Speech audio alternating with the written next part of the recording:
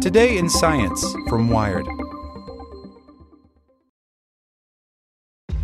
This episode is brought to you by ShipStation. You know, some things take a lot of work, like sending little robots to far-off distant planets. And just as that's challenging, so too is running a successful e-commerce business, especially when there's so much to do. So I want to introduce you all to ShipStation. Now, I love using ShipStation because of its easy-to-use dashboard, which makes managing orders and printing labels a breeze and super smooth. Oh, and the customer service is just out of this world.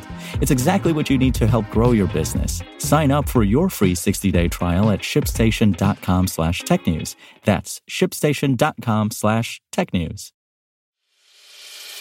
As a longtime foreign correspondent, I've worked in lots of places, but nowhere as important to the world as China. I'm Jane Perlez, former Beijing bureau chief for the New York Times. Join me on my new podcast, Face Off, U.S. versus China, where I'll take you behind the scenes in the tumultuous U.S.-China relationship. Find Face Off wherever you get your podcasts. Today in Science from Wired. Australia moves ahead cautiously with three-parent IVF. The nation follows the UK in permitting mitochondrial donation, which aims to prevent the transmission of rare but often fatal conditions. By Emily Mullen. Australia has become the second country after the United Kingdom to legalize a fertility procedure that mixes genetic material from three people. The technique is meant to prevent couples from having children with certain debilitating disorders caused by faulty mitochondria, the energy-generating structures in our cells. But it's controversial because it involves a genetic change that can be passed to future generations, so its rollout in Australia will be extremely cautious. On March 30th, the Australian Senate passed the Mitochondrial Donation Law Reform Bill, also known as Maeve's Law, named after a 6-year-old Australian girl with a mitochondrial disorder called Leigh syndrome. The disease causes a loss of mental abilities and motor skills over time, and those born with it typically do not survive beyond childhood. Mitochondria have their own DNA, which is passed to children from their mother's egg. If a mother carries mutations in her mitochondrial DNA for disorders like Leigh syndrome, she could have a child with one of these diseases. These disorders are rare but often fatal, and treatments are extremely limited. Mitochondrial donation, also known as mitochondrial replacement therapy, has developed a way to let the mother pass along almost all of her genetic material, but not the mitochondrial DNA.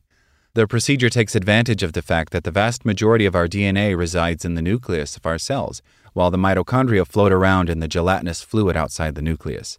It works like this. The nucleus from a donor egg is replaced with the nucleus from the mother's egg, leaving the donor's healthy mitochondria intact while keeping nearly all of the mother's DNA. The combined egg is then fertilized with sperm through in vitro fertilization and transferred to the uterus of the mother so she can carry the pregnancy. The procedure is often referred to as three-parent IVF because the baby has DNA from three biological parents, though the contribution from the egg donor is tiny.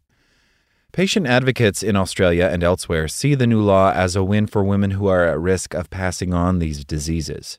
This law provides mitochondrial disease patients in Australia with a pathway to having a genetically related child while minimizing the risk of mitochondrial disease transmission from mother to child, which is a significant unmet medical need, says Philip Yeski, Science and Alliance Officer at the United Mitochondrial Disease Foundation, a nonprofit based in Pennsylvania.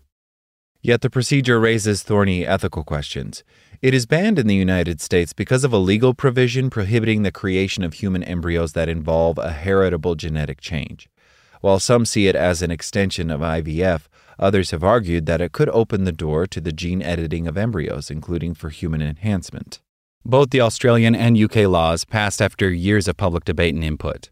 One point of contention during the legislative process in Australia was whether to allow prospective parents to choose only male embryos for mitochondrial donation.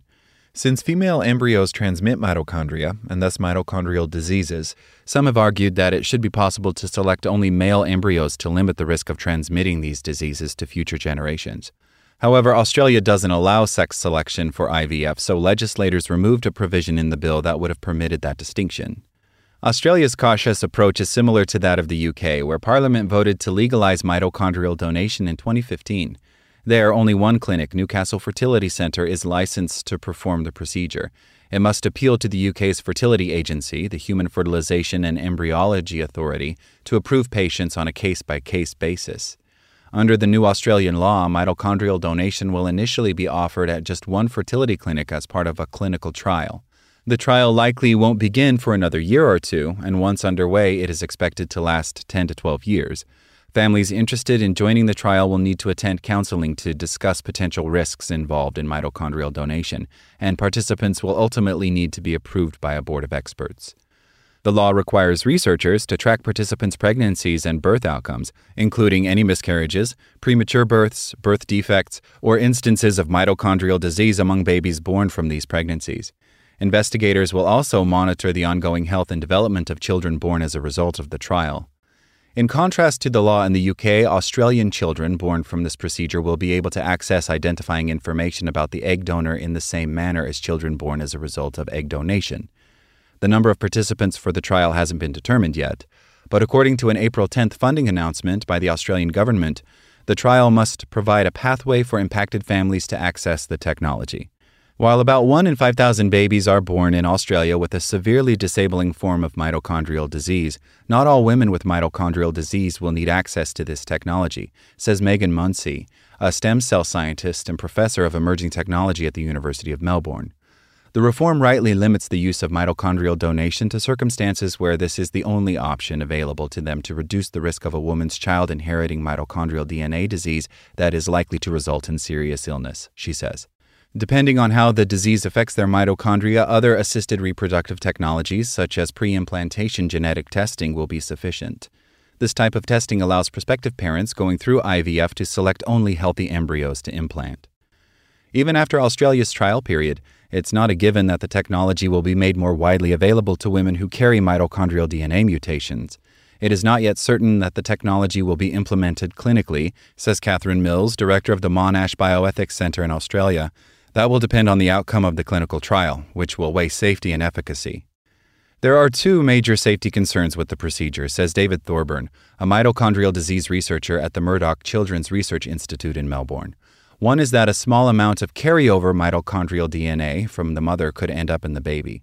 There may be potential for this to increase to a higher amount during development, such that it could result in mitochondrial disease, he says. The other is the possibility of incompatibility between the mother's nuclear DNA and the egg donor's mitochondrial DNA. However, scientists in both Australia and the UK concluded that the risk of either causing disease was low. Clinics in Greece and Ukraine are using mitochondrial donations as a way to treat infertility, despite the lack of evidence that it leads to higher birth rates compared with traditional IVF. The clinics claim that it leads to several healthy births among these mothers, but only one baby conceived through this method in order to circumvent mitochondrial disease is known to have been born disease-free. The baby, a boy, was born in 2016 to a mother who carried genes for Lee syndrome. The disease killed her first two children. She underwent the procedure in Mexico, where there are no laws on the books to prohibit it. In a 2017 peer-reviewed paper, her fertility doctor and his team revealed that a small percentage of mutated mitochondrial DNA from the mother unintentionally ended up in the healthy donor egg. But it's unknown how it has affected the child's long-term health because his parents refused additional testing and monitoring. So far, Newcastle Fertility Centre has not released any data on how many mitochondrial donation procedures it has performed or how many births have resulted from it. The HFEA and Newcastle Fertility Centre did not respond to requests from Wired for this information. There was a lot of excitement when the UK first legalized this several years ago, so it's surprising that there haven't been reports of failures and successes one way or another, says I. Glenn Cohen, director of Harvard Law School's Petrie Flom Center for Health Law Policy, Biotechnology, and Bioethics, who has been following the international landscape of mitochondrial donation closely. The Australian trial will provide much-needed clarity on the effectiveness and safety of mitochondrial techniques, Munsey says. In the United States, Democratic members of Congress attempted to revisit the ban on genetically altering embryos for IVF in 2019, but Republicans restored the provision. With both Australia and UK allowing mitochondrial donation to proceed cautiously, there could be a renewed U.S. effort to legalize the procedure. I do think there's a good chance that there will be more pressure in the United States to revisit this question, says Cohen. Like what you learned? Subscribe everywhere you listen to podcasts and get more science news at wired.com/science. Want to learn how you can make smarter decisions with your money? Well, I've got the podcast for you. I'm Sean Piles, and I host NerdWallet's Smart Money Podcast.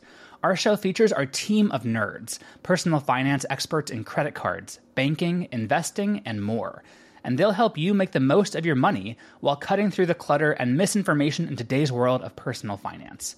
You'll get clarity on strategies to help you build your wealth, invest wisely, shop for financial products, and plan for major life events. Listen to NerdWallet's Smart Money Podcast wherever you get your podcasts.